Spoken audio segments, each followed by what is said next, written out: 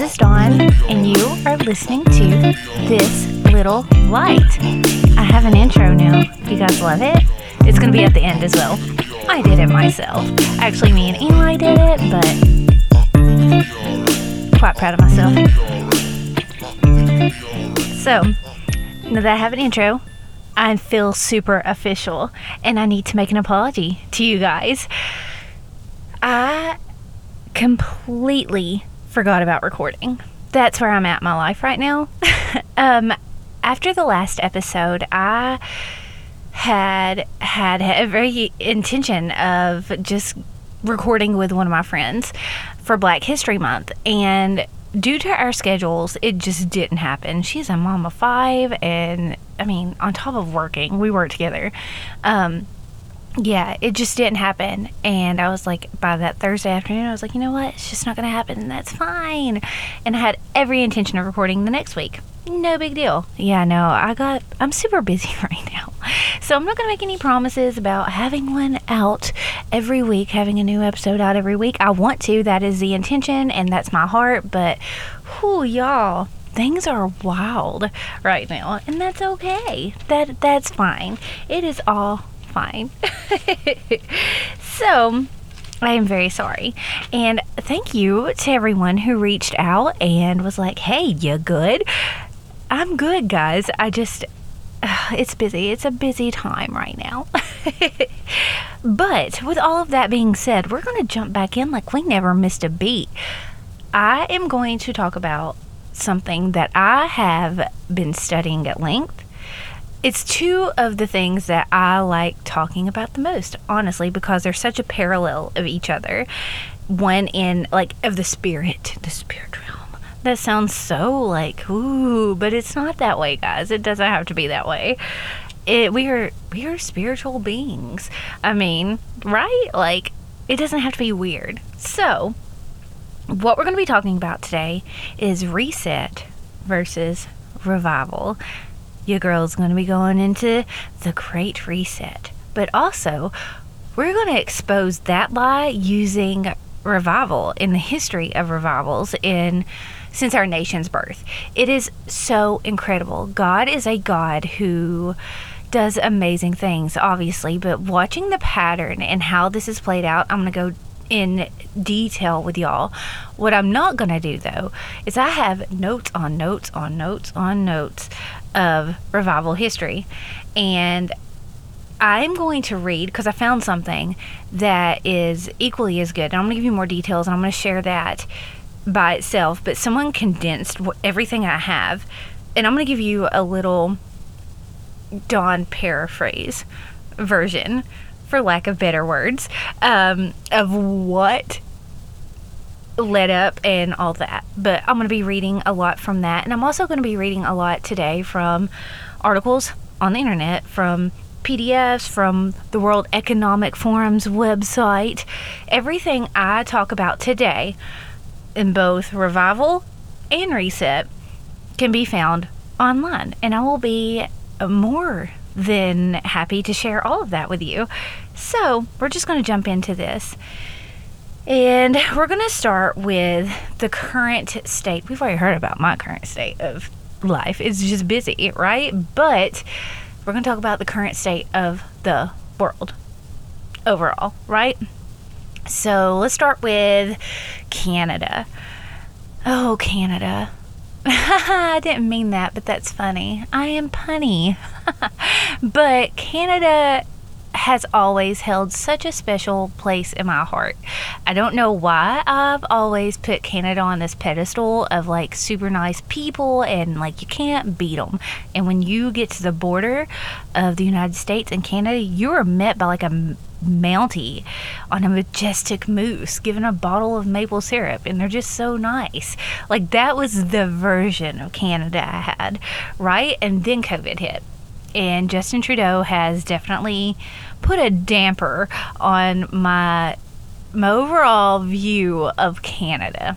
But the trucker convoy restored my faith in my beloved Canadian friends, right? So that was probably, I don't know if there will ever be a protest, quote unquote protest, in history that includes bouncy castles, snowball fights, singing, dancing, like food trucks, I don't know if that will ever happen again. That was the most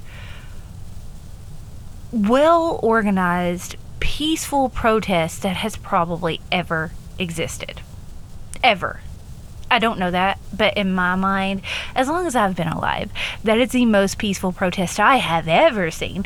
These people were literally just living and being what I thought Canadians are, just amazing, incredible humans, right? So, anyway, we see Ottawa lose its mind a couple weeks ago. And I watched that play out in real time, and I was just devastated. My heart hurt so much for these people because of the restrictions that have been placed on these people. They can't even do their jobs, and it's just insane. So that you have that, right? And then we have Ukraine and Russia, and there's so much. You don't know who's telling the truth about what. What I do know is that there are innocent people involved on both sides. And if you are spending time in prayer for Ukraine, praying for the innocent people in Ukraine that are having to deal with the repercussions of our world leaders' actions, you better spend as much time praying for the innocent people in Russia that have literally been cut off from everything. Their money, along with the Canadians, their assets have been frozen. Like, they've been cut off from the intranet. Like, innocent people, just human beings who are citizens of Russia, have nothing to do with what's going on in Ukraine. They're literally just Russians. And we have Americans justifying this, saying, it needs to happen because they're just as evil as Putin. And then on the flip side of that, you have reporters from MSNBC saying Hitler really wasn't that bad. He didn't kill people who spoke German. Do you even know? Like, what is happening? So that's where I can't get into that because, that will send me spiraling. But can we just discuss for a second? Remember when I did the Holocaust episode and I was talking about the stages of genocide? We're seeing this play out in real time. We are being manipulated. Gaslighting is a very real thing. And people are eating this up. Like, we have people who are so like, it's hypnosis in a way, because we have people who seriously think, and I've seen the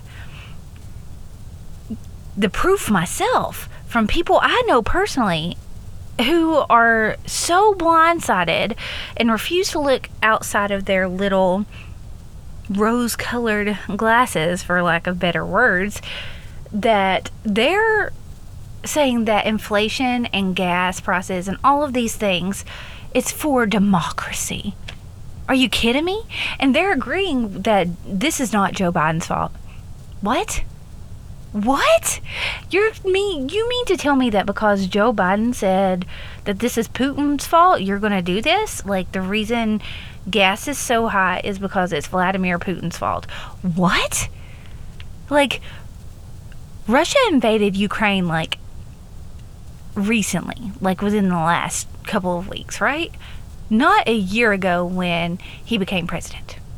So, or 2 years ago. I don't even know. I feel like it's been forever. 2021 was when he came in. I literally feel like we have already been in this for 4 years.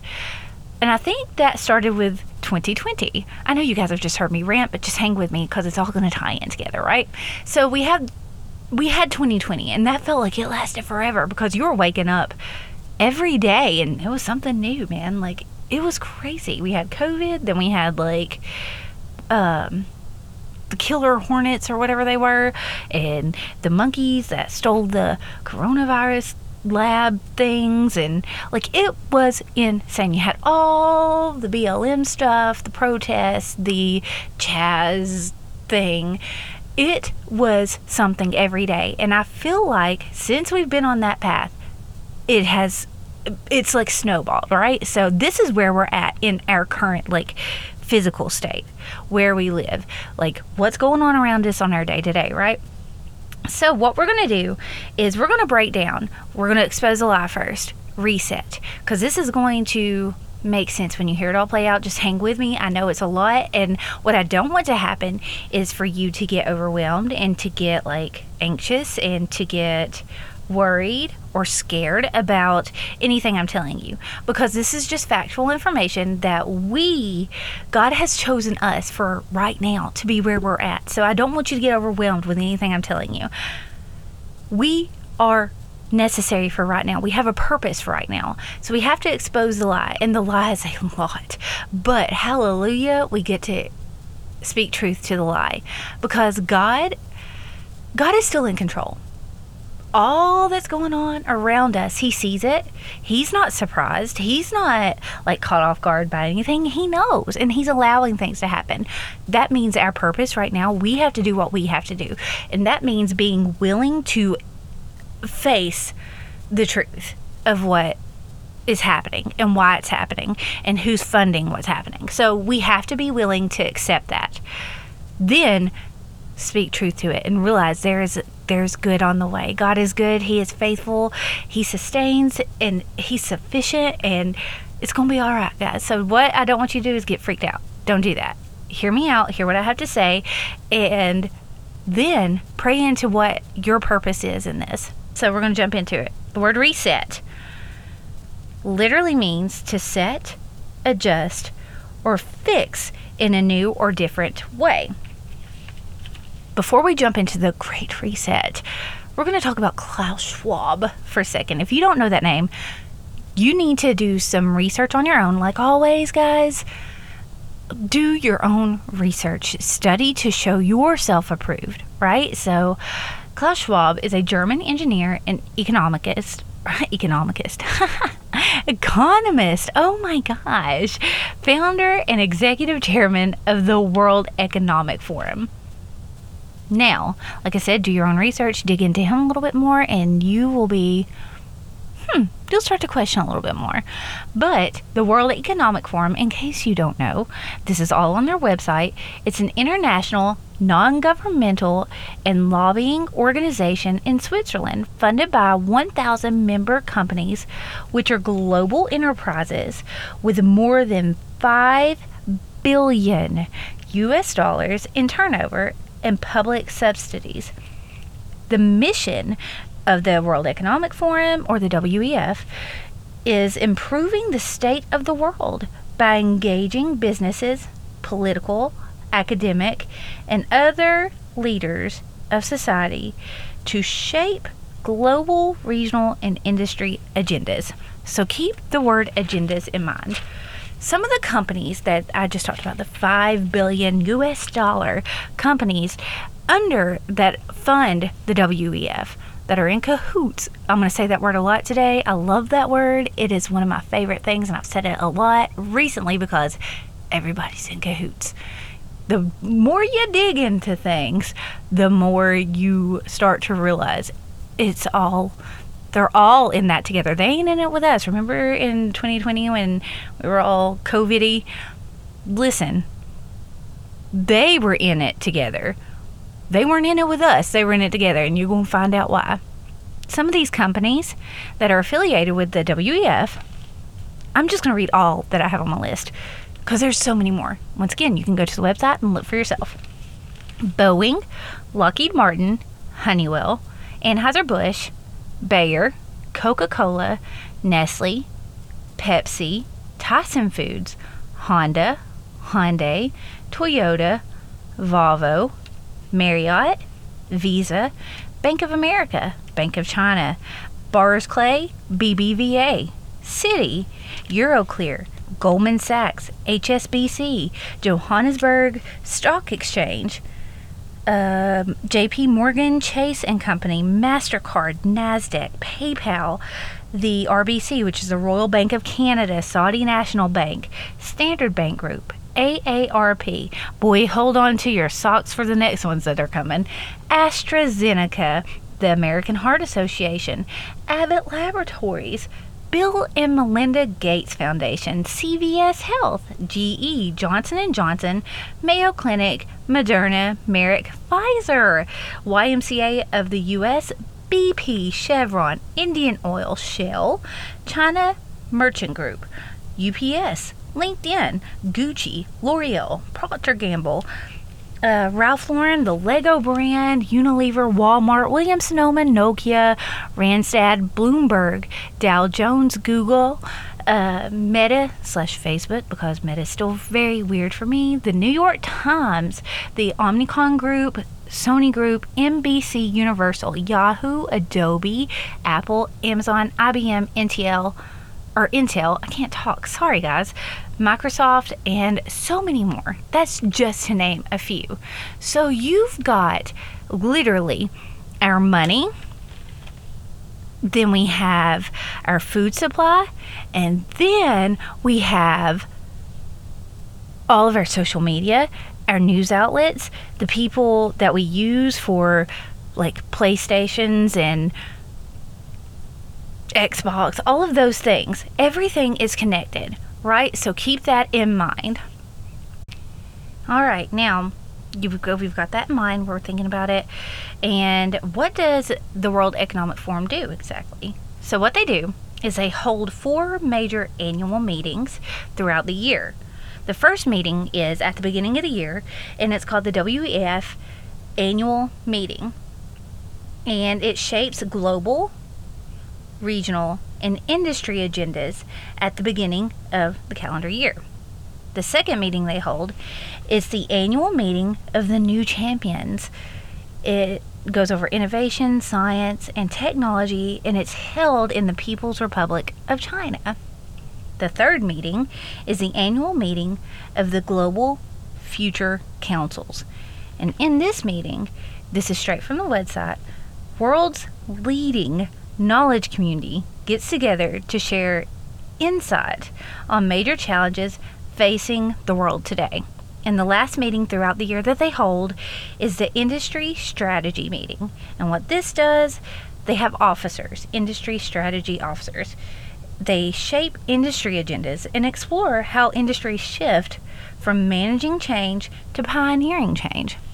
So, what essentially happens is that these people, these world leaders, important people with a lot of money, I'm talking like all your world leaders, you got Trudeau, Zelensky, Biden, Prince Charles, like big people, right? Prime ministers from all the countries, and presidents and princes and princesses, and all these people, these world leaders, these people in big important positions, decision making like positions, right? And then on the flip side of that, you got all your, for lack of better words, elitist. You got your $5 billion people, Bill and Melinda Gates. Bill and Melinda Gates. Then you've got your high ups at like Coca-Cola, Pepsi, MasterCard, Visa, all of these people. You've got all of these people who are in control, Nestle, Procter & Gamble, all these people in control of food. Toyota, Hyundai, Honda, all these people coming together. The way we get places. Our oil, Shell, Chevron, all of those people, those important people there, our food supply, and like where we shop, what we do, like Walmart and all that, right? So you got all those important people come together with the world leaders, and they're shaping the world for us, because we don't need an input on that, right? Like what we say doesn't matter. And remember in other episodes, Ecclesiastes 1:9, there's nothing new under the sun. Guys, this has been going on a long time. The WEF was founded like in the 70s. But before that, people were doing this. Like they got together, these world leaders would get together and discuss things, right? That's how it should be, theoretically, because parallel, right? In the kingdom, we're supposed to get together. We're supposed to fellowship. We're supposed to discuss our ideas. We're supposed to hold each other accountable. But we have a standard. Our standard is the Word of God and nothing less. Nothing more, nothing less. Now, these people, their standard is whatever narrative and agenda, because they use that word a lot, agenda they think is for the overall good of everyone in the world. So they have themes for these like summits. They're summits and conferences. Think like if you do church conferences, right? Think if you had a setup of like 4 of them throughout the year, but you have an overall theme. So we're going to start back. Once again, nothing new under the sun. 2010. The theme of this meeting that they got together and host every year is the global redesign. If you could redesign the world, what would you do? 2011, driving growth through sustainability. 2012, the Great Transformation. And it's shaping new models. That was like what we're doing in this Great Transformation. 2013, it's resilient. Oh gosh, this word is hard for me. Dynamism. Dynamism. Not dynamic, because there's no C in there. Look these up for yourself. They're all still out there.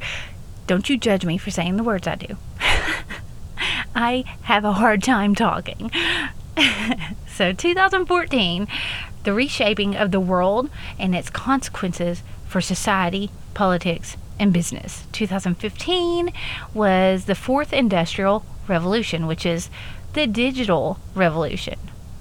2016, mastering the 4th Industrial Revolution. 2017, responsive and responsible leadership. Responsive and responsible leadership. 2018 is creating a shared future in a fractured world. 2019 was globalization 4.0.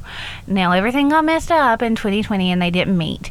But enter 2021, the Great Reset. Now the reason I started in 2010 was because I had just started really adulting then. I was out doing things and you're going to realize something escalated to get us to where 2010, that theme, what happened prior to that. So, once again, hold on to your socks for what's coming. Okay, so you holding on? Alright, so here we go. The Great Recession officially lasted from December 2007 to June 2009.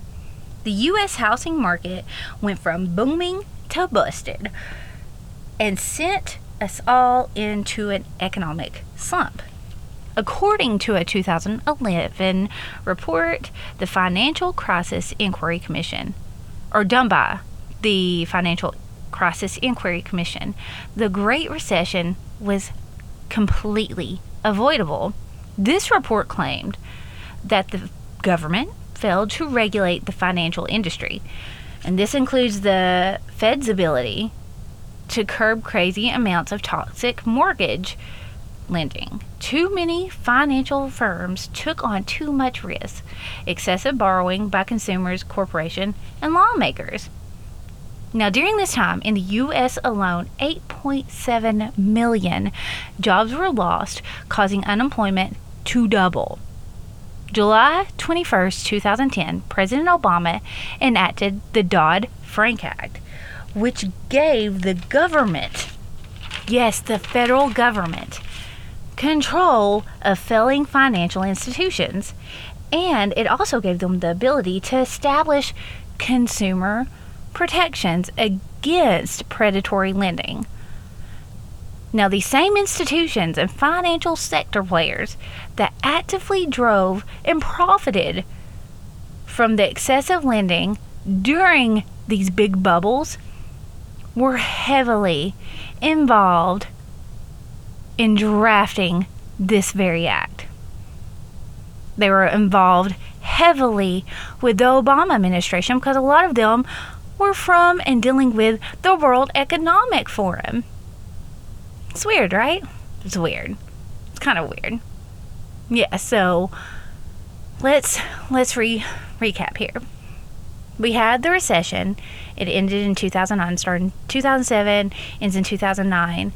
And at that time, like I said, I had just started adulting and things were coming wrong for me. I was a mom. I had just became a mom and I was working 2 jobs. That's when 2009 into 2010 was when I got when we got divorced. Me and my oldest son's dad got divorced, and reality smacked me real hard in the face. I was working a lot. I was tired. H1N1 was going on. Let's not forget that happened. The swine flu happened in the mix of all of this, right? So we had the recession, the swine flu, and me personally, I can't imagine what it was like on a grander scale. I'm working a couple different jobs. I'm dealing with life. It was hard. It was tough, right?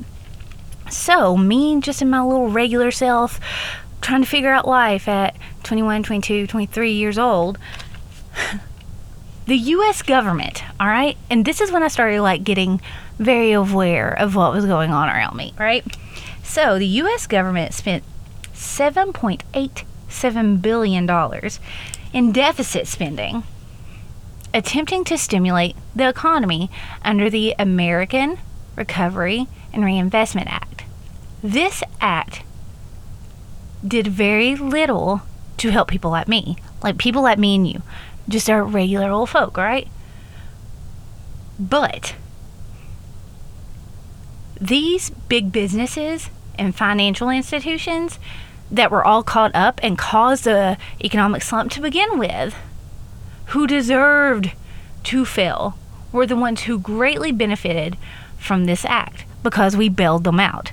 We gave them the federal government, due to the act that he put in place, I have to look at it, sorry, the Dodd-Frank Act, because I always want to mix the words up, the Frank Dodd, but it's the Dodd-Frank Act.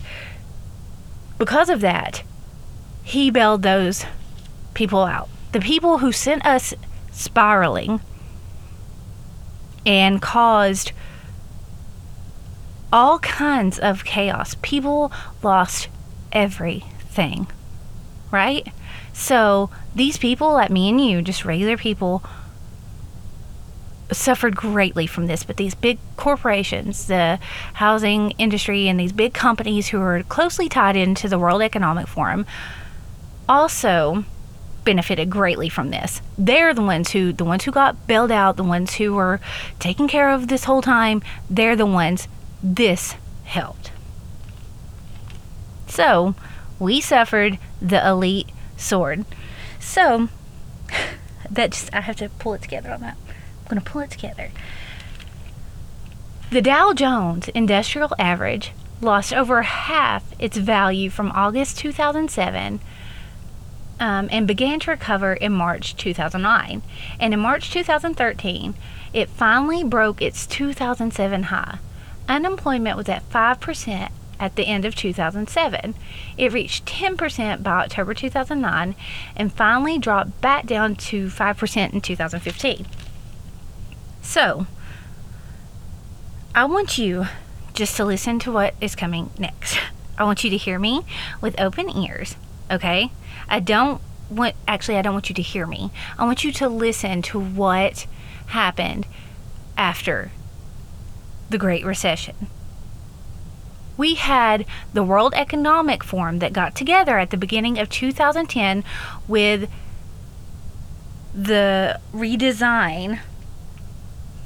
global redesign theme to discuss how they were going to handle reshaping the world as we knew it after H1N1 and the Great Recession. So during this global redesign meeting, they give proposals. These people who got together, these world leaders, these very, very, very, very rich individuals who control our food supply, the cars we drive, where we shop, and all the things coming into that. These people are the ones who got together and brought these proposals, and these were the big topics, right? And I'm going to elaborate on what was discussed. You can find this online for yourself. If I can do it, you can do it too. I absolutely encourage you to go back and look at this, because this is where things started to tie in together, right? For me, I have been studying this at length for months. That's a good thing, I guess, about me taking a break for a bit, because y'all, I have dedicated my time to the word, revivals, and resets. And whew, y'all, it made me, there's a righteous anger in me that I don't even know that I had tapped into that part of me yet, because it's not okay. I have to stop. I can't say anything else because I'm going to spiral. We're not going to spiral. So, the proposals. This is what was discussed at the Global Redesign meeting. So, on the first, the Global Agenda Council on Education Systems. Then there's the Global Agenda Council on Faith. Then there's the Global Agenda Council on the Future of Entertainment / Marketing and Branding. It's a joint proposal. This one. Whew. Global Agenda Council on the Gender Gap. Global Agenda Council on Philanthropy and Social Investing. Global Agenda Council on Values. And the Global Agenda Council on the Welfare of Children. Those were the proposals, right? So, we're going to elaborate a little on each topic.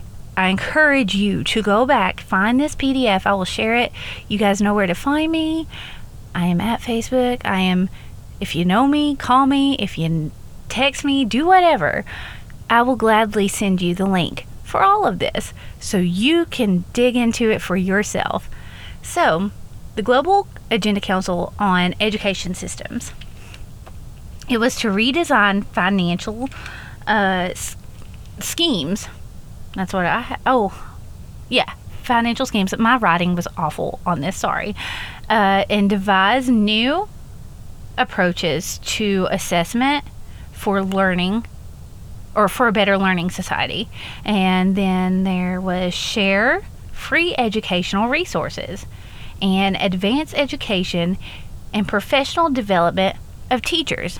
Now, how does this tie in to the people who are bringing in all the money and our global leaders, our world leaders, I guess?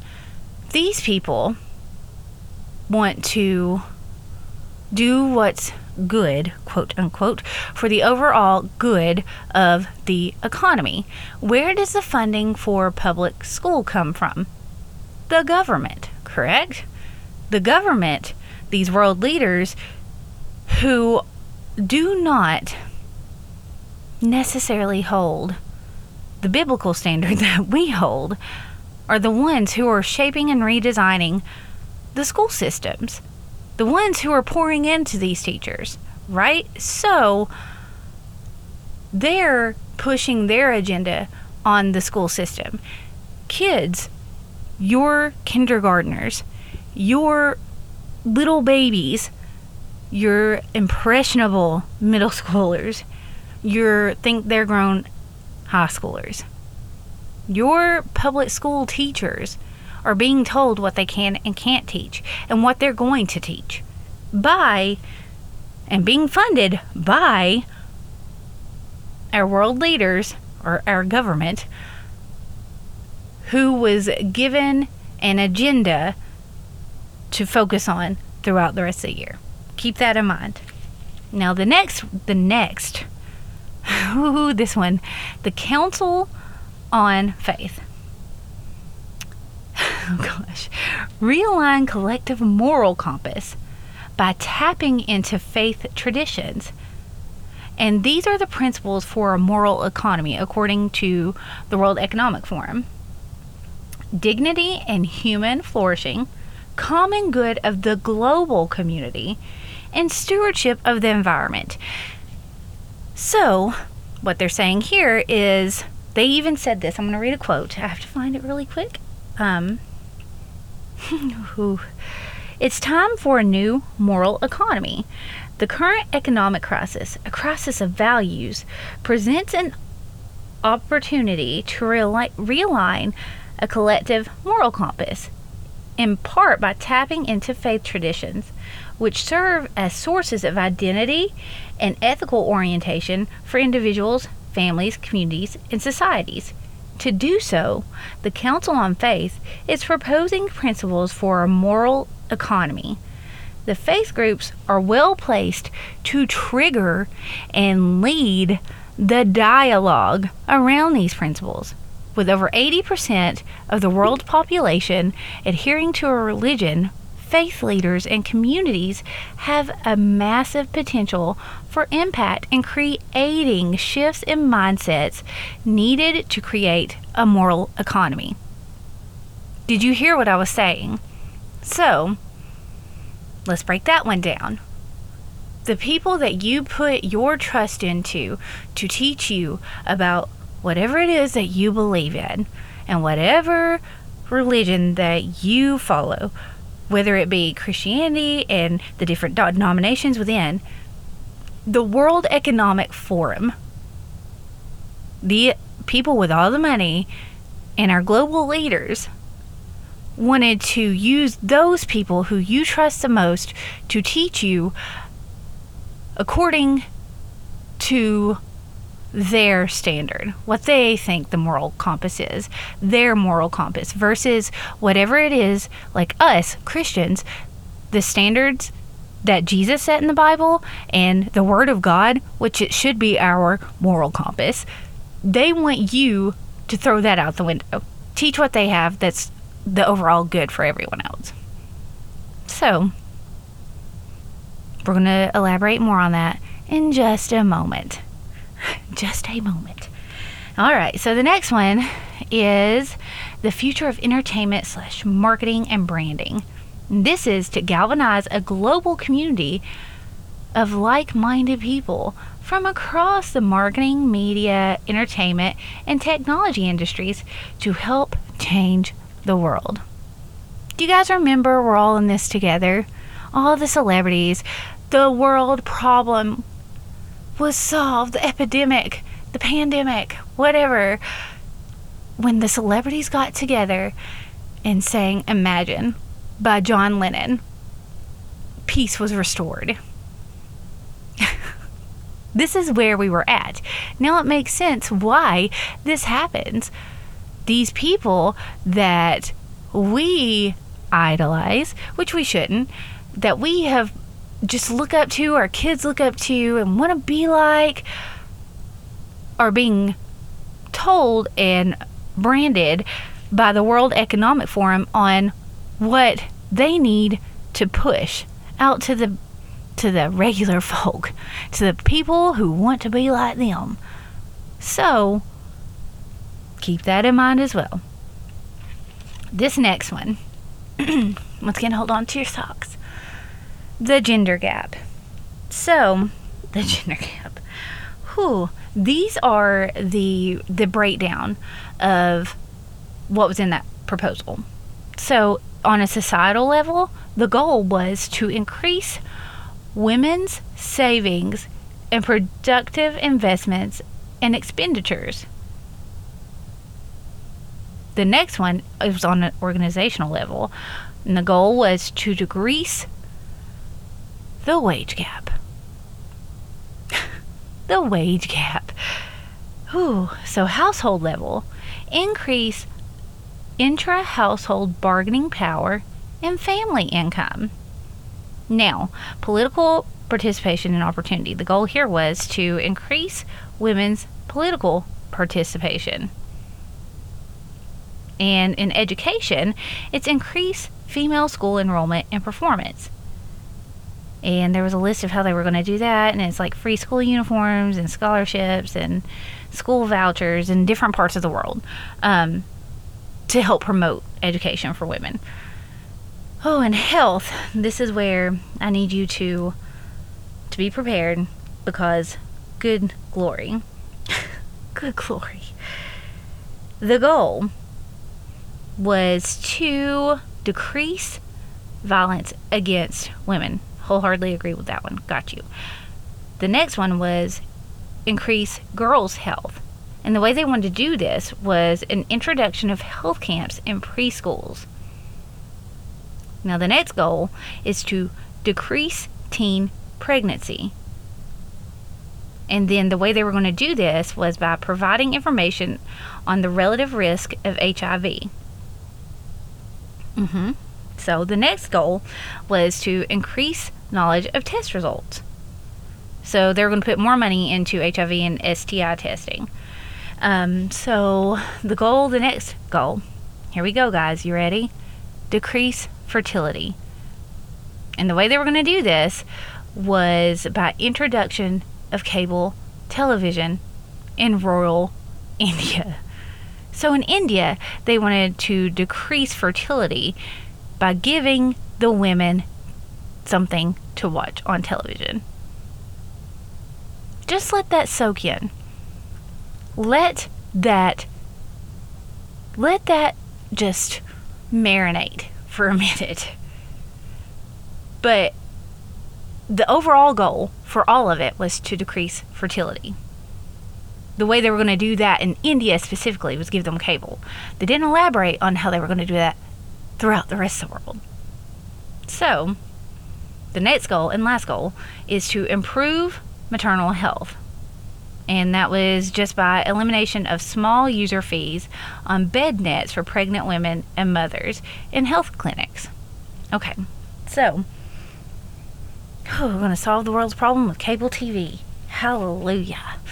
The last goal, or the last proposal, was philanthropy and social investing. And the way they were going to do this is social competitiveness.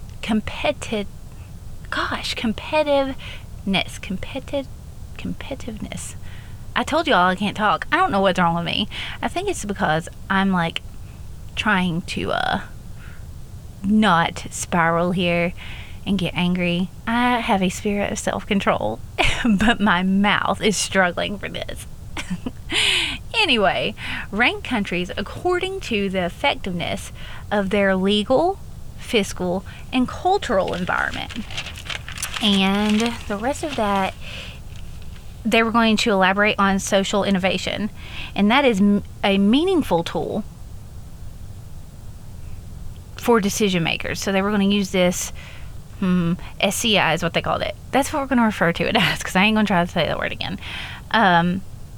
They're going to rely on the SCI, the decision makers, the people in power, to benchmark the country's ability to tackle social and environmental problems. Oh, I said that was the last one. I'm sorry. There's two more. I'm so sorry.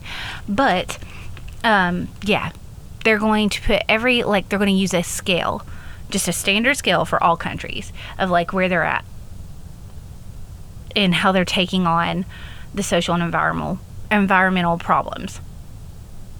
So let that one marinate too. The next one is conflict of values.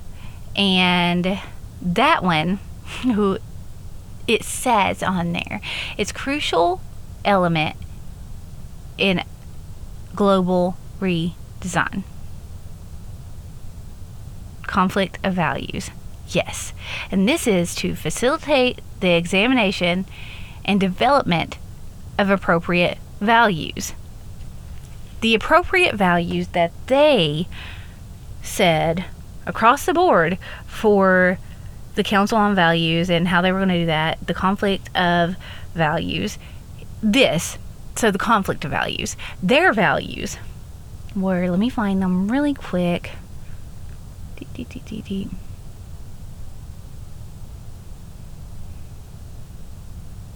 Okay, so I'm so sorry, I'm looking on the website here.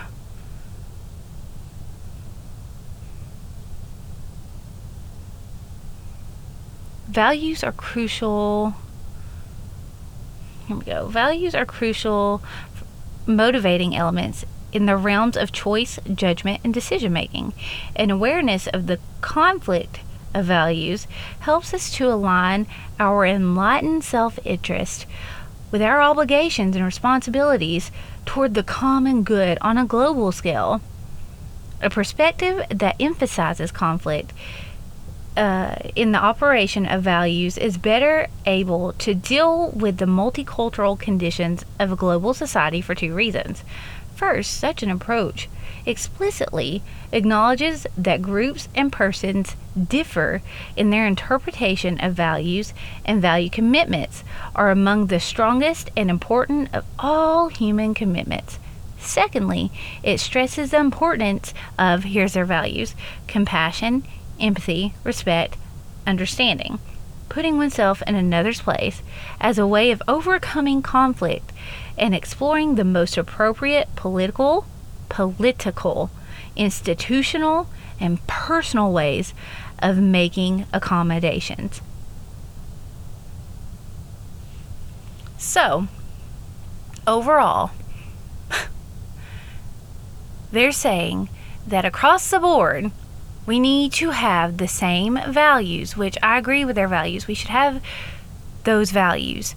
But across the board, we should all bend to each other based on those values to work together for the common good. So, equality. Let's go there. I hear you. Equality is a big thing. Got you. All for it in a way. Let's just go that. I will never compromise what the Word of God says for someone else's agenda. So, as a Christian, where same-sex marriage is an issue, for me, I would have to bend to someone's agenda in that area for the overall good of the world. Okay? So, and the last one is the welfare of children. The welfare of children. Whew. So, improve condition of children worldwide. That is the overall goal. And I hear you. But how do they plan on doing this? Through government-funded institutions, which also are pushing an agenda. So, there's all of that. I want to give you next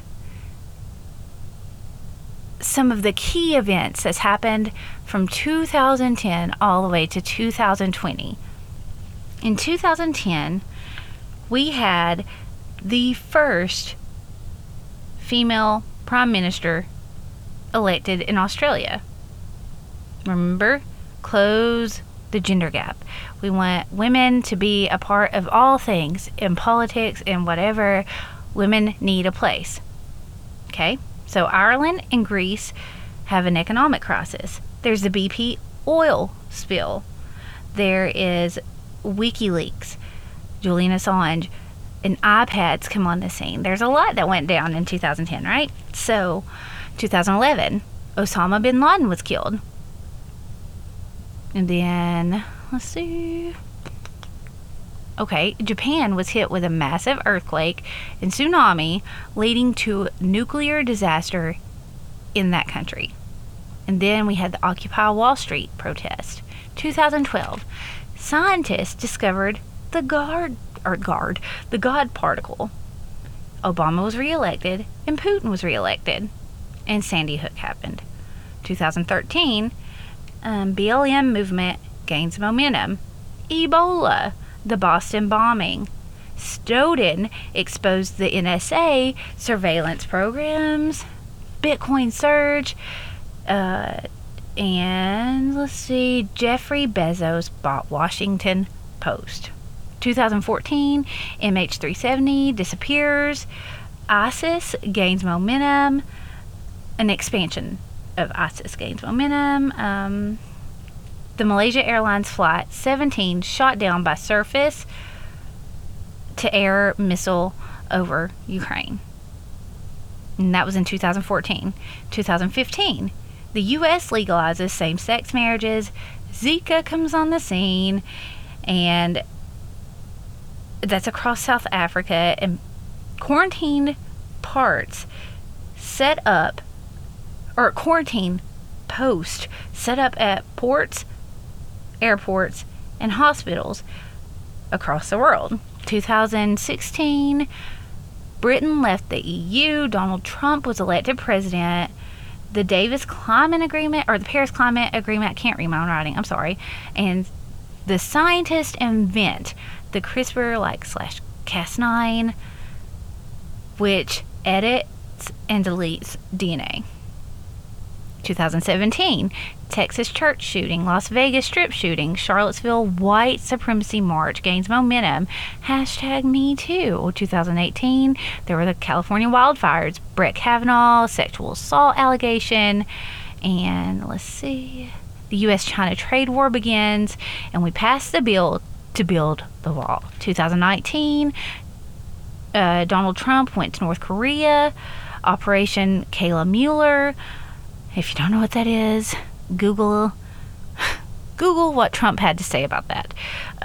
Jeffrey Epstein committed suicide, the Walmart shooting, the Hong Kong protest, Greta Thunberg comes on the scene, and then there's all these protests demanding climate action, and then Donald Trump was impeached. Now, 2020, we all know what happened in 2020. Now remember, there's nothing new under the sun. In 2007 to 2009, there was the swine flu epidemic. We created the vaccine. 54 people died, and that was the end of that. We said, no more, we can't do that. People were really sick. I remember a little girl that I went to church with, actually. She ended up getting it, and she was really sick. Like, really, really sick. It was a very, this is a thing. But there was no lockdowns. Business went about as usual. There were no masks. There was nothing like that. The world kept moving despite what was happening. Then we had the Great Recession in the middle of all of this, and people were being bailed out, or the big companies, and your people with money already who caused the problem were being bailed out where we're still suffering. You have all these events happen throughout the years. Remember, we're talking, the BLM movement gains momentum, and we're pushing narratives, we're pushing agendas, and all the celebrities are coming out and saying #MeToo. Alyssa Milano played a big part of that. And then we had the whole Hillary Clinton thing, and we had Madonna coming out and saying a lot of things she shouldn't have said, and Ashley Judd did the same thing, and it was really bad. And then we had women's marches and all these women's rights and same-sex marriages, and all these things are being pushed at the same time. From 2010, where we had discussed we want our faith leaders and our education system and the celebrities and everything that shapes up our world and the people in it, and all the people we look up to, and the people teaching our kids, and the gender gap, all of those things, they're all tying into one another. Do you see how everything's connected now, right? The people with the monies and the authorities are the ones telling the other people with money and authority in our lives that we give them, whether it be a celebrity or a pastor or whatever you have. We're giving them the authority to speak into, or a teacher, whatever it is, to speak into us regular folk, the ones who are just here. So we see on our news, and whether it's party affiliated or not, they're shaping their own agenda and pushing you toward what they want you to believe, while all the chaos ensues around you, and they're feeding that to you 24/7. And the people are talking and doing and being. Now enter in 2020, we've moved all the way up. Donald Trump's elected, that caused chaos, he's impeached, all the craziness of that.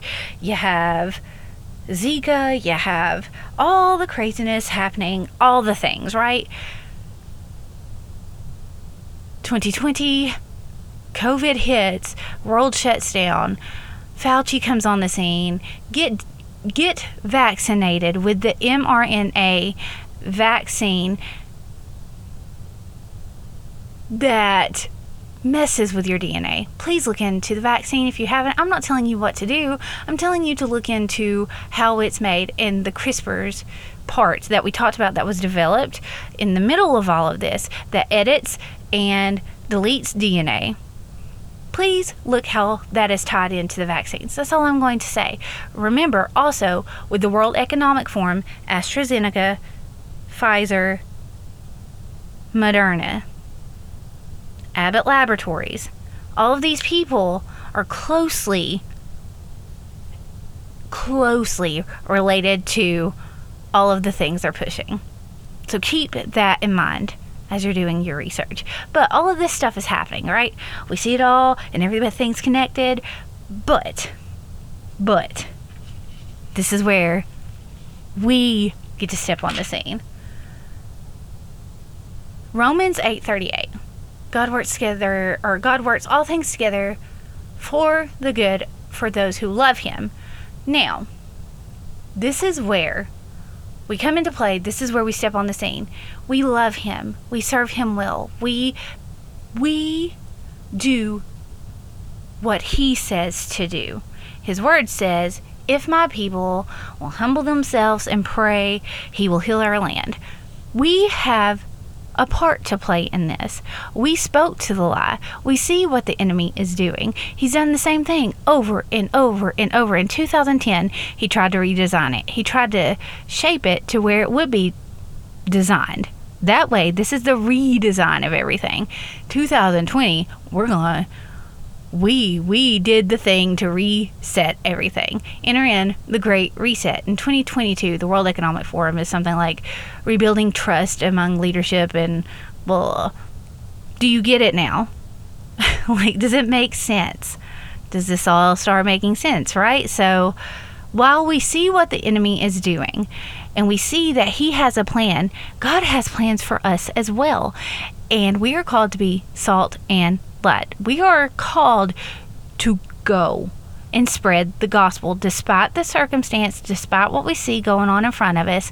We still have a call of God on our life, and we are supposed to be like Jesus and live to the standard that Jesus set for us, right? Yes, that's what we're supposed to do as men and women of God. We are all called to be ministers of the world. We cannot illuminate anything that's not dark. We cannot be light if there's no darkness. Let's get into revival. I need you to be encouraged by this because it's evident that God is on the edge of something amazing. Throughout history, God has shown up in the darkest times. And since our nation's birth, since the U.S.'s birth, I'm going to go over this with you. I want you to hear how God showed up in the darkest times. I'm going to be giving my own little commentary and summing things up. But I'm also going to be reading from the article that I found that kind of gives you a brief synopsis of the revival situation. There's so much more to this, and if you are feeling a little defeated, I encourage you, go back and study revival, and your hope, your faith will be renewed. Obviously, go to the Word. Let him renew you. Let him renew your mind daily. We're not supposed to conform to the ways of the world, right? He gives us, the Bible talks about renewing our minds, and it has to be a daily thing. Let him speak truth to you in this. All right, so we're going to jump right into the revivals. The Great Awakening. Now, this guy has it from 1734 to 1743.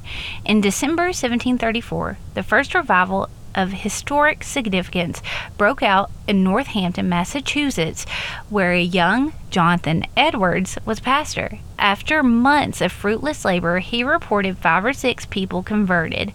One, a young woman. He wrote, she had been one of the greatest company keepers in the whole town. He feared her conversion would douse the flame, but quite the opposite took place. 300 souls converted in 6 months in a town of only 1,100 people.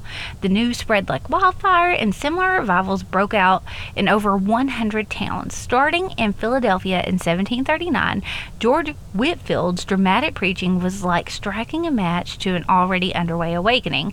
An estimated 80% of America's colonists personally heard Whitefield preach, and he became America's first celebrity. So let's talk about the Great Awakening a bit. We have the Puritans come over. They want religious freedom. Let's go to the New World. We'll start our own thing. We'll do our own thing. They were good to go. They were full of faith, zeal. Let's do this. Ready to do all that God had for them. They get here and it's like, oh no, what did we sign up for? This is nothing like they imagined it would be. The terrain is not what they thought. It's cold. People are getting sick. People are dying. And then you have the Native Americans who were here first, and there's chaos there.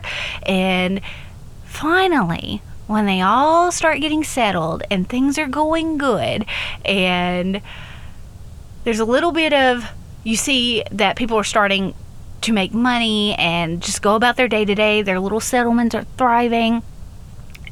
Enter in the Salem witch trials. And that was due to the church played a part in that, the Puritan church. What had happened was they had created, I cannot remember whatever, something, the covenant something, or the something covenant. And what that was, because they were so busy getting on with their day to day, they kind of forgot why they came over here to begin with. So instead of holding on to their strict religious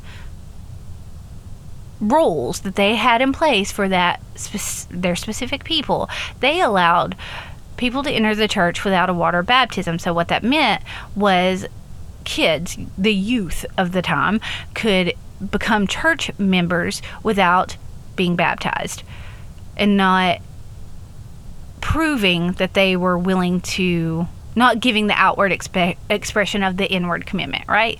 So what you had happening was the church was growing, but the people weren't growing. They were just there to be there. And because there was no accountability there, your ministers at the time were considered technically like aristocrats. They were held to a higher standard. So you have some class divide here. And because the church wasn't doing its part necessarily, the younger generation kind of goes a little crazy and starts blaming or saying everybody's a witch. Everyone's a witch. Everyone was a witch. It was awful. The Salem witch trials happened, and things were insane.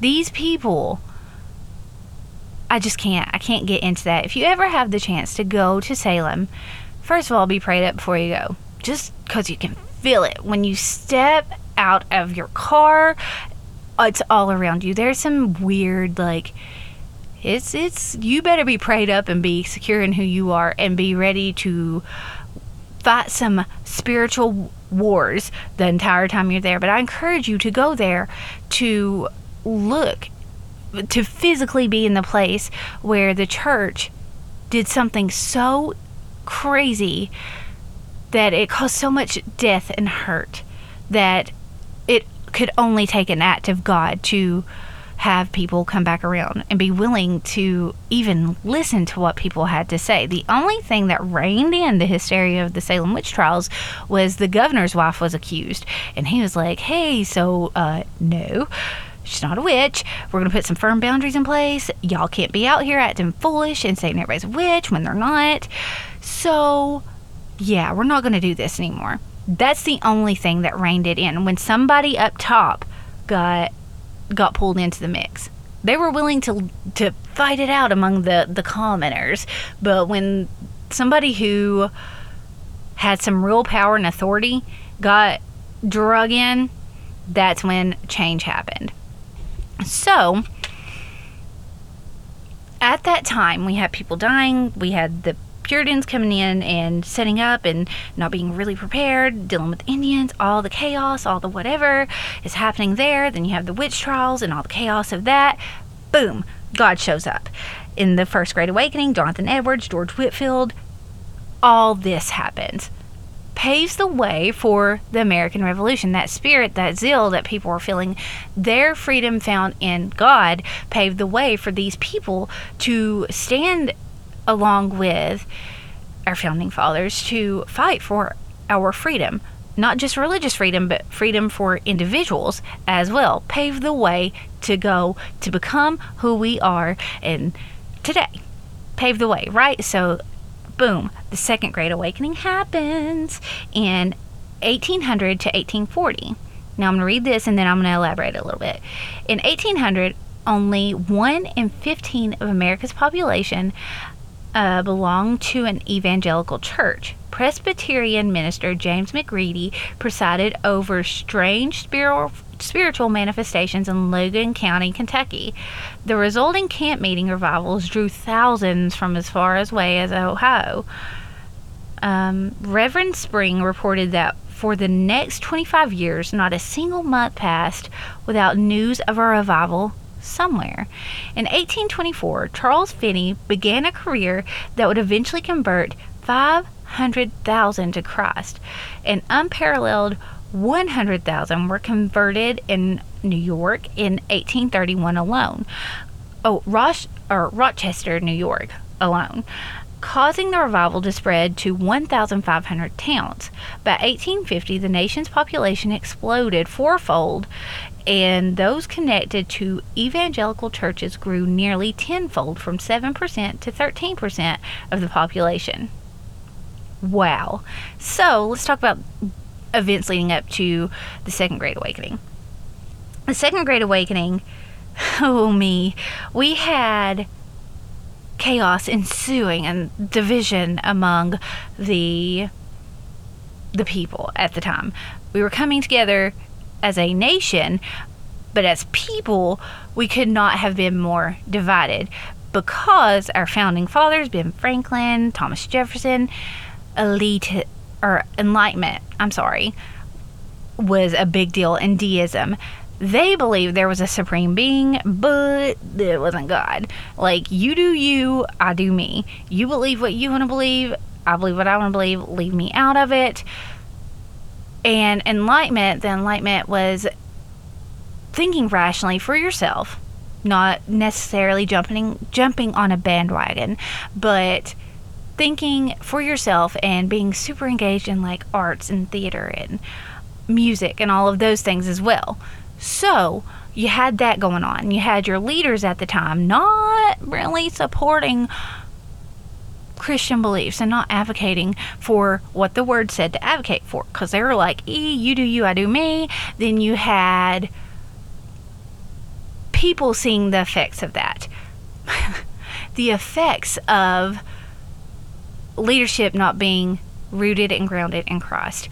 Because up until then, people had only experienced people who had a moral high ground, for lack of better words, let's just say that. So we have sexual immorality out there. People are drinking and acting fools, and they're out here doing whatever they want to do, because Ben Franklin, Thomas Jefferson, all of these people have been like, yeah, you do you. Thomas Paine's involved in this. Like, there's so many people, our founding fathers.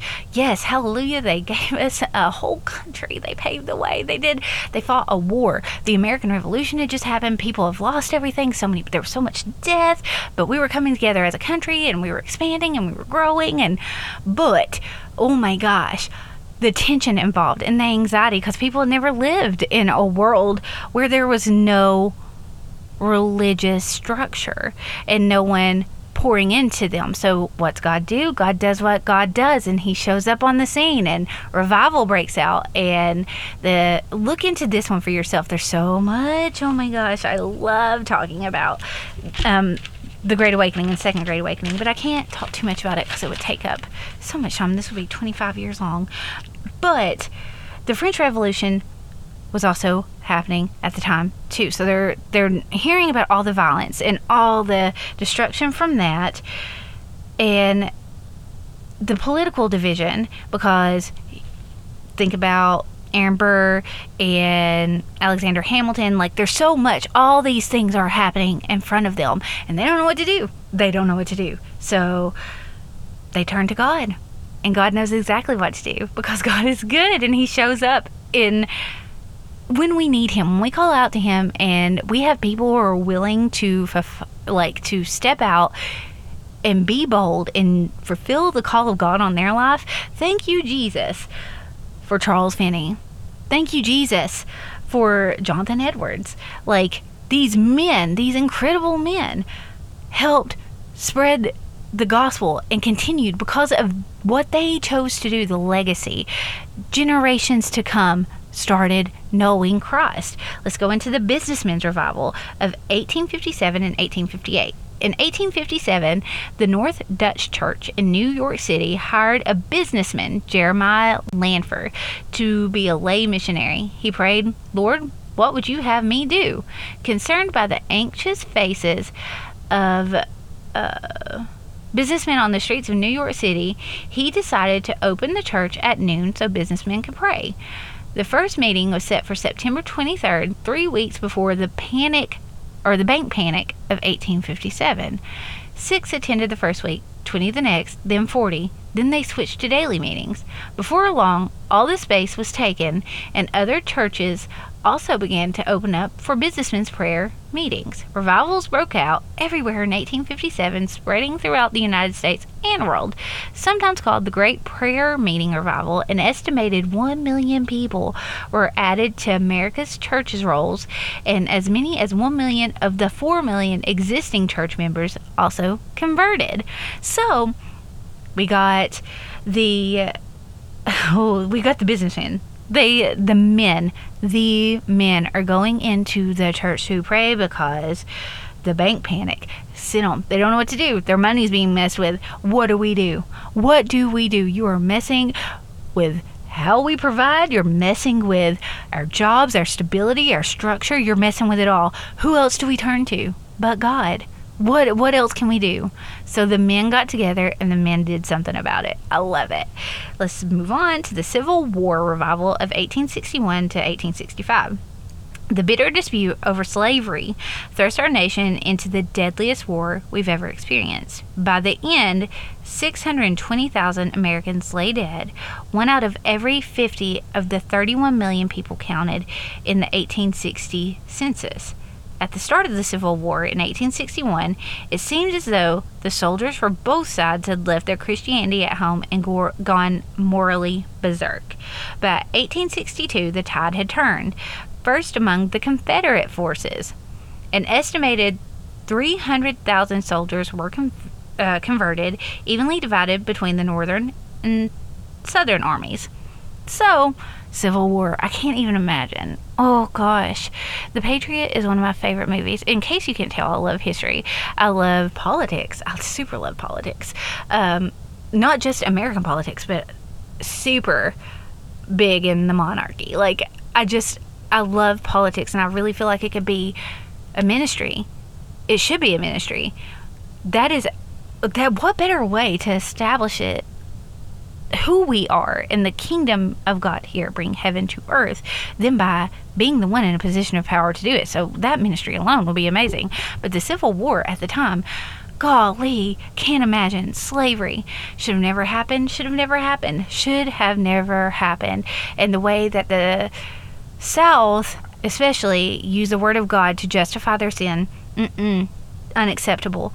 So we have political division. We have people the political division, first of all, whether history wants to teach us this or not. I hate to burst your Abraham Lincoln bubble here, but he didn't want to end slavery. He did it so the people wouldn't hate him. So it wasn't like he just willy-nilly decided. He did it for a reason. There was some motive behind it. I hate to burst your bubble. Learn some history, and then I won't have to do it for you. But anyway, he didn't want to do it, but he did it for the common good of the people. Good, absolutely, because the Bible makes it very clear. No, we don't do that. Who the Son sets free is free indeed. Where the Spirit of the Lord is, there is freedom. There's freedom in Him. We cannot own another person. You should never own another person. It's wrong. And the way they treated their slaves, completely wrong. But God shows up in the middle of the chaos. There's political division. There is division among the people, especially wives are separated from their husbands. Their kids are dying. Like, Jesus, I can't even imagine. But God showed up in the middle of it and saved. He redeemed and restored so many men. Hallelujah. Praise the Lord. That is incredible. So we're going to jump into the urban revivals from 1875 to 1885. Young businessman Dwight L. Moody participated in the Great Revival of 1857 as it swept Chicago. Moody later conducted revivals throughout the British Isles where he spoke to more than 2.5 million people. In 1875, Moody returned home and began revivals in America's biggest cities.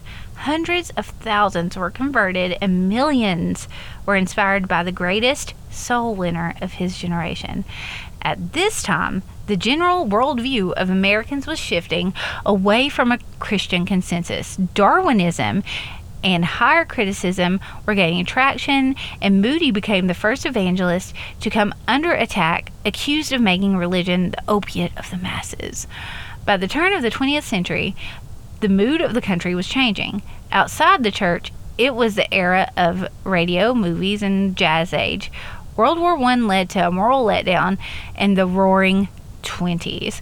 When the era came to an abrupt end on October 29th, 1929, followed by the Great Depression, there was surprisingly little interest in spiritual revival. Inside the church, a half-century-long battle raged between evangelicalism and theological liberalism, which had penetrated major denominations. The effect was that 20th century revivals were more limited in scope and lacked the broad impact on society of earlier awakenings. Let's stop there. Okay, so Dwight L. Moody comes on the scene and he spreads here what he's already spread in like the Welsh revival and all of that. But let me tell you, at that time, so we had just gotten out of the Civil War. People are trying to figure out their lives after everything had changed for them. Imagine how many women had to start over or couldn't start over, or their sons, they're grieving loss of their sons, their husbands. Like, just think of that aspect for a second. Abraham Lincoln, people loved him for what he did. So John Wilkes Booth shooting him and killing him, the assassination was huge, like wrecked people, much like JFK when that went down. Don't even get me started on that. We're not going there today.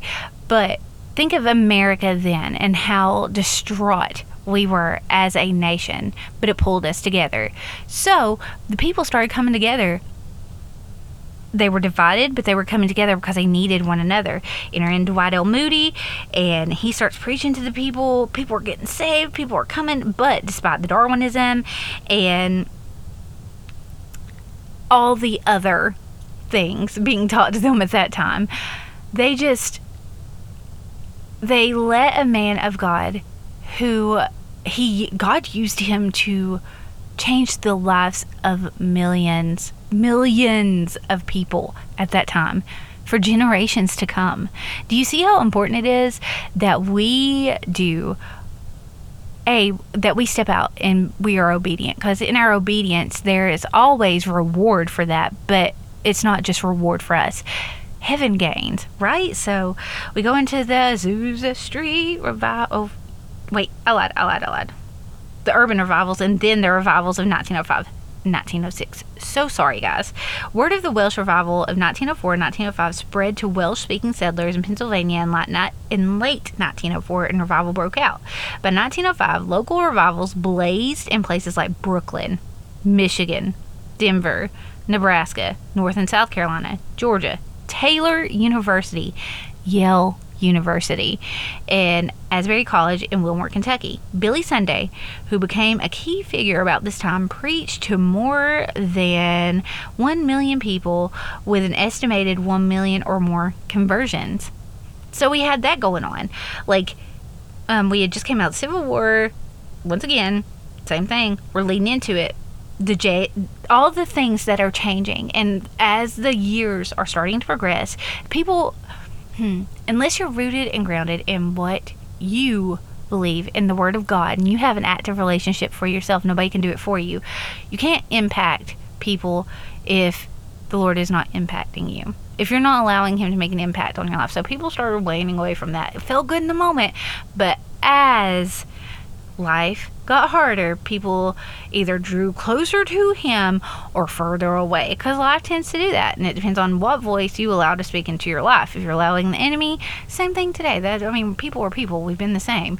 But I can't imagine being in this time with the Welsh revival, that just all of these things, you have like the circuit riders at that time too. Like, we are just coming into, there's so much going on. We're growing as a nation. We're itty bitty still, like itty bitty in comparison, but we have these people, the circuit riders, going out and telling people that spread it across the frontier. Yes, but then that legacy continues, and they're going on and doing the things that God has purposed them to do, and it's coming from other countries. This started the Welsh revival. News of it, just the news of it, caused a revival to break out here. The Azusa Street revival, we're getting into it now, 1906. In 1906, William J. Seymour, an African-American holiness pastor, blind in one eye, went to Los Angeles for a pastoral job. But after he preached, he was locked out of the second service. Fun fact, he stayed out in the hall. Like, he stayed out to listen to the sermon. He didn't get offended. He did not get offended that they locked him out. He sat there anyway and listened to the word of God. Anywho, he began prayer meetings in a nearby home, and the Spirit of God, which they called the second blessing, fell after many months of consecrated prayer. Eventually, the interracial crowds became so large, they acquired a Methodist church at 312 Azusa Street, where daily meetings continued for 3 years. The resulting Pentecostal movement and the later Charismatic movement, which both exploded worldwide in the 20th century, both trace their roots to this revival. So, you have a man, a black man, come to LA to interview for a pastoral job, denied, doesn't get a Fendi pants, but instead stays and does what the Lord tells him to do. And in his obedience, he brought racial reconciliation. In his obedience, not in his offense, but his obedience. In consecrated prayer, he went to the Lord and prayed for us to come together just as a human race, not as black or white or Latino or whatever, or Italian or whatever. He just won as children of God, and he stood in that, and when he did that, things changed. Because you're high off of the there's still the Welsh revival. It's still, you're fresh off that, and then you have it once again, Taylor University and Yale University, your colleges were being impacted at this time too. So it was still okay and acceptable for that, for you to be your own person in college and not buy into whatever is being taught to you. The post-World War II awakening. Leading up to this, though, in 1918, Spanish flu hits. And all the death of that. From 1906 to 1947-ish. Listen. Chaos. Pure chaos. We had the Spanish flu. We had World War II breakout. We had the whole rock and roll movement. Like, these people are barely coming into the scene, right? Like, it's becoming more acceptable to step out of a boundary that was put in place by a society that deemed your worth, right? So people are getting edgy. People are stepping out and they're like, hey, we're gonna dance like this. We're gonna do this. We're gonna listen to this music. I'm going to dress like this because I can. So secularism is taking off. It's flying amongst people getting sick, people looking to things to help them deal with the Great Depression, which, let's tie it into the Great Recession for a second. Let's just go ahead and drop this nugget. In the Great Depression, churches couldn't even help people because the church was relying on the government to help them. The Great Depression, people lost everything. All of it. People growing up in that time, I can't imagine being a parent in that time. I can't imagine. It makes me so sad to think about the life that these people had to live. But never fear, the government's here. FDR got you guys. Let's implement welfare. We'll take care of you. So people come dependent on a government to feed them, pay them, sustain them. Their source didn't come from an independent thing. Remember, the government's tied in to, no, there wasn't the World Economic Forum, but the Bilderbergs, like the Rothschilds. That's where they're funding the banks at that time. Where do you think that money came from? These elite people who were in control at the time. It's been the same. Nothing new under the sun. But never fear, the government's here. We got you. We'll let us take care of you. And the church sadly stepped into that mentality. That is why, remember when I said religious leaders letting the government impact what they do and what they say is the most dangerous thing for us right now. I'm just going to leave it at that. Actually, I'm not. I need you to go and look at what, I think it's the mayor? No. Maybe. No, governor. She's a governor. Governor of, yeah, because no, I know who the governor of New York City is. But the mayor of New York City is.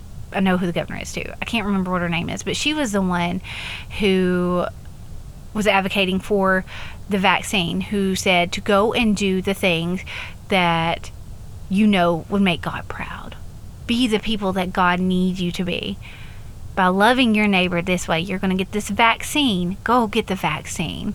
It's an answered prayer to ending the coronavirus. So keep that in mind. Be very careful about who you let pour into your life and the things you're receiving. Make sure that you are able to stand on your own 2 feet. Absolutely. Receive word from people that you feel the Lord has led you to, but hold them accountable. If you feel like what they're saying is not so lining up with the word, definitely be bold enough to correct that. Come together and do what the Bible says. Squash it. And if they don't fix it, that's on them. But know that you did your part. Anyway, back to this. So we had the Great Depression, government steps in, we have World War II, and after World War II in 1947 and 48, Pentecostals experienced 2 strands of an awakening. One, the latter rain revival, and the other, the healing revival. Large numbers of evangelicals also experienced revival, resulting in many conversions. It was at this time that a great generation of Christian leaders emerged. Bill Bright began Campus Crusade for Christ. In 1949, Billy Graham's distinguished career, which popularized evangelical Christianity for a new generation, exploded on the scene during his Los Angeles crusade sponsored by the Christians Businessmen's Committee. An estimated of 180 million people attended his nearly 400 crusades, and millions more viewed on television. College revivals started as early as 1946, but when the prayer-based Wheaton College Revival of 1950 achieved national publicity, it sparked other college revivals throughout America. So, came out of World War II, we had the Holocaust. We dealt with Hitler. Like, we got involved there. We should have never happened. But people lost, once again, death. And then people are still recovering from the Great Depression. There's so much that ties into that. In a climate where things are so chaotic and so much hate has been spewed, what does God do? God does what he always does. He shows up. Revivals break out. Billy Graham. Look into this one for yourself, because I ain't got time. This is already super long, and I'm sorry about that. But Billy Graham single-handedly stopped communism. Dig into that one for yourself. It is wild. I love it, and I love how he allowed the Lord to use him to span time, like generation after generation after generation of people have listened to Billy Graham, and he didn't stop. He kept going, even into the next revival, the Charismatic Renewal and the Jesus Movement. In the late 60s and 70s, more revivals of a national scope developed. The first strand was a Charismatic Renewal, which spread far beyond Pentecostal and holiness churches to college campuses. The Catholic Church, if you don't know about how it went into the Catholic Church, definitely look into that one for yourself, and mainline denominations. The second strand, the widely publicized Jesus movement, emphasized turning from drugs, sex, and radical politics to taking the Bible at face value and finding Jesus Christ as personal Savior. Not surprisingly, this revival spread to college campuses, most notably the 1970 Asbury College Revival in Wilmore, Kentucky. Within a week, the revival had spread throughout the entire country. In 76, America elected a born-again president, and evangelicalism has continued to prosper from then to now. Now let's talk about the 60s and 70s. We had rock and roll. We had all the things of the 50s coming in. Elvis is there, like Jerry Lee Lewis. All of these people are coming on the scene, and they're shaking things up. They were all shook up. That's good. That was a good pun. But they have that because they're coming back the war. We had people who were so broken coming back from that war. I can't imagine what our veterans are enduring with Vietnam. They're going to Vietnam, they're coming back from Vietnam, and there's chaos, there's racial tension, civil rights movements going on. Think about all the things that happened within the 60s and 70s. Like, my goodness. But Billy Graham didn't stop. Hallelujah. Thank you, Jesus, that he didn't stop. He kept going. And then he includes people that you would never think would be out here singing for Jesus, but they were doing it, and people were losing their minds. It's causing some division in the church, but that's okay too.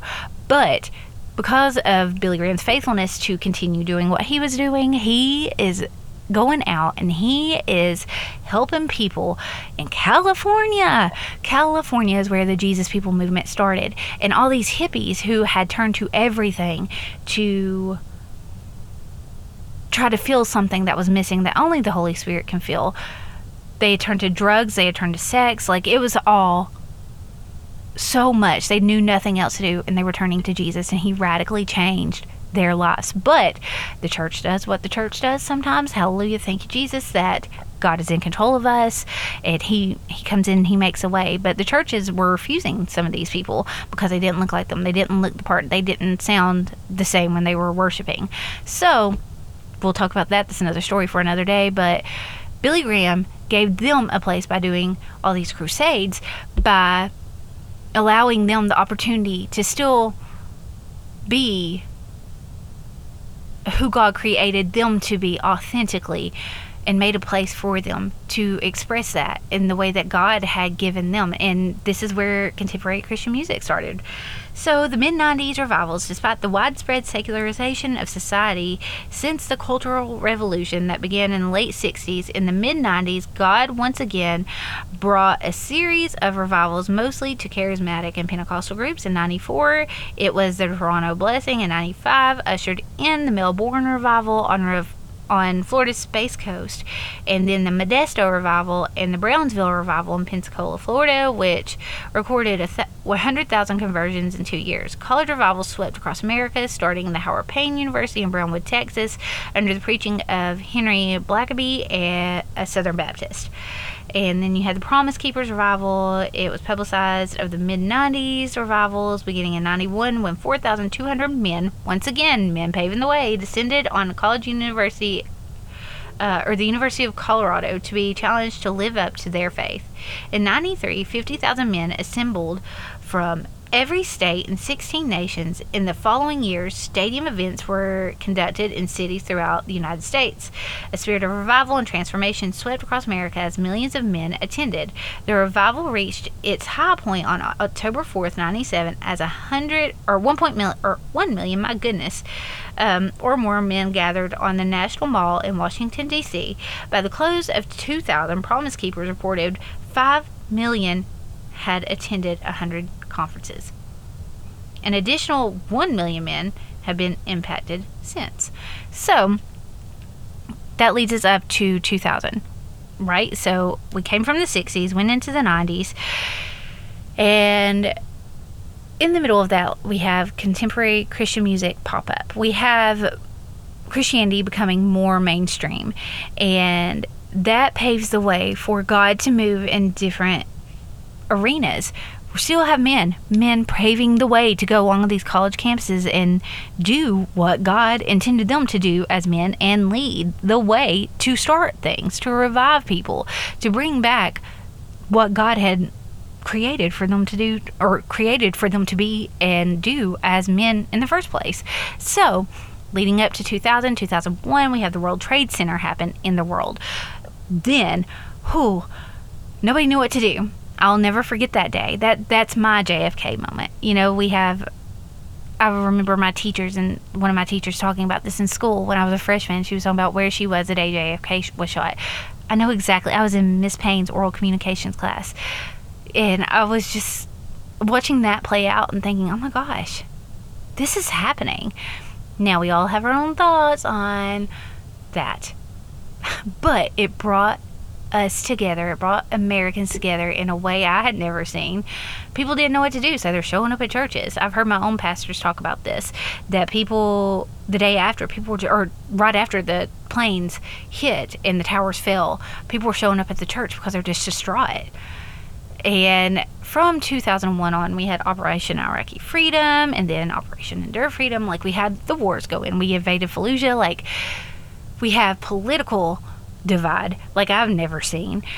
We've had so much happen since I graduated high school in 2005. Like, the world doesn't even look the same as it did, because technology has changed, but having more access to technology and things has created so much more division than I ever realized it could ever create.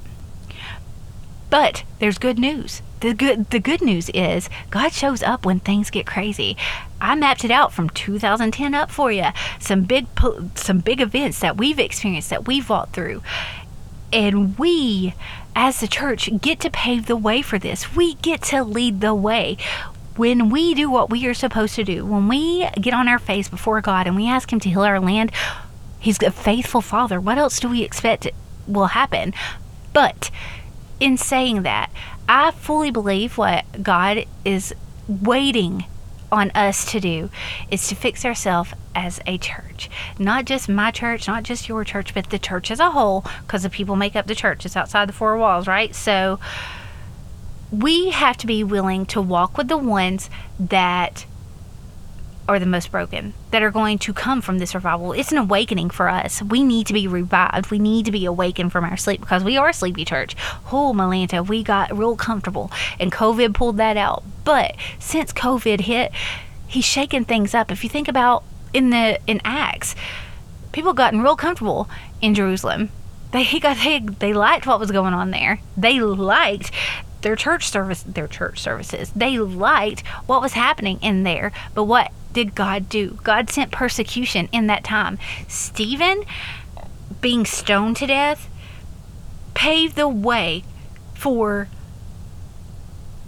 people to get out in the world and do what they were supposed to do. When persecution hit, they didn't just like panic and hide. No, they spread. They got out. They went out. But it forced them out of their box. And that's what COVID did to us as a church. And we get to usher in. We are the hands and feet of Jesus that are we will usher in a revival like we have never seen if we keep contending for it, if we don't get lazy in our faith. Because when we get lazy in our faith, what happens? Salem witch trials. But there's already witch hunts going on out here. We have the power, authority, and dominion to speak into that and say, no, Satan, we know the truth. We know that God moves on our behalf. Look at Abraham, him standing in the gap for Sodom and Gomorrah. If there was only so many, he kept going back to God, and he was interceding for them. He was standing in the gap. If there's only 10 righteous in the land, will you spare the land? Absolutely. God said, yes, you can do it. But he couldn't find them. But Abraham still did what he was supposed to do. He stood in the gap. He filled the gap. And we get to fill the gap. And then be the hands and feet of revival for what is coming. And I believe it's going to be of epic proportions, because the world is in such a crazy state, and God needs to not only remind us of who we are and who He is, but He's going to show the world, you ain't going to do this. I am still in control. I'm allowing this stuff to happen so I can get my church shaken up, so they can do what? Go up and turn the world upside down. So, that is it, guys. You learned something today. Once again, I don't want you to get scared. I want you to be filled with hope. People are crazy and people are going to do people things, but we are submitted and surrendered to God. And when we are willing to put our will aside for His and let Him be in control of our lives, it's going to be okay. We all win in the end. We win in the end. I keep thinking, and I shouldn't think this way, but I do, because I know what comes next. And I think about my boys, and I try to not get overwhelmed. But we need to be real about what's happening around us, and we need to be preparing people. But I also don't want to be a negative Nancy. So I've been really focusing on what my heavenly reward is. First of all, I get to be with God. I get to sit and worship my Creator. That is enough. But there's more. Streets of gold, sea of glass, crown. A crown. We earn crowns and jewels that go based on what we do here and how we do it. And I keep focusing on that. And I'm like, it's so much greater. And better is one day in your courts. That's been my anthem than thousands elsewhere. So I keep holding fast to that, and I encourage you to do the same in this season. I know it's hard. Trust me, I have to remind myself all the time I have a spirit of self-control. And I ain't gonna be the crazy person that the world wants me to be. But I encourage you in this season, draw close to Him. He'll pull you in. He's gonna take care of you, because He's a good Father, and that's what a good Father does. He protects us, and He's faithful, and He will never leave or forsake us, no matter what comes our way, no matter what the political climate looks like or the spiritual climate. We serve a good God, and He's brought us too far to leave us, so He's not going to turn away from us. We just have to continue turning to Him. But I encourage you to do your own research about everything. Not just the Word of God. Absolutely do that. Don't take any of my word for this, for any of the scripture or anything that I'm telling you, like Stephen and Abraham and all that. Go find the scriptures and the stories for yourself. But also with the media, make sure you're informed. Not just so you can argue on Facebook with people, but so you can know how to pray and you know how to help others see what they wouldn't have seen otherwise. So that's it, guys. I am praying that you have the very best week and that this didn't overwhelm you but encouraged you. It's going to get better for us no matter what. So keep that in mind. And once again, I'm praying for you guys. I love you guys. Thank you for listening. You guys are the very best. You can always find me on Apple Podcasts, Google Podcasts, Anchor, Spotify, and on Facebook at This Little Light. Have the very best week.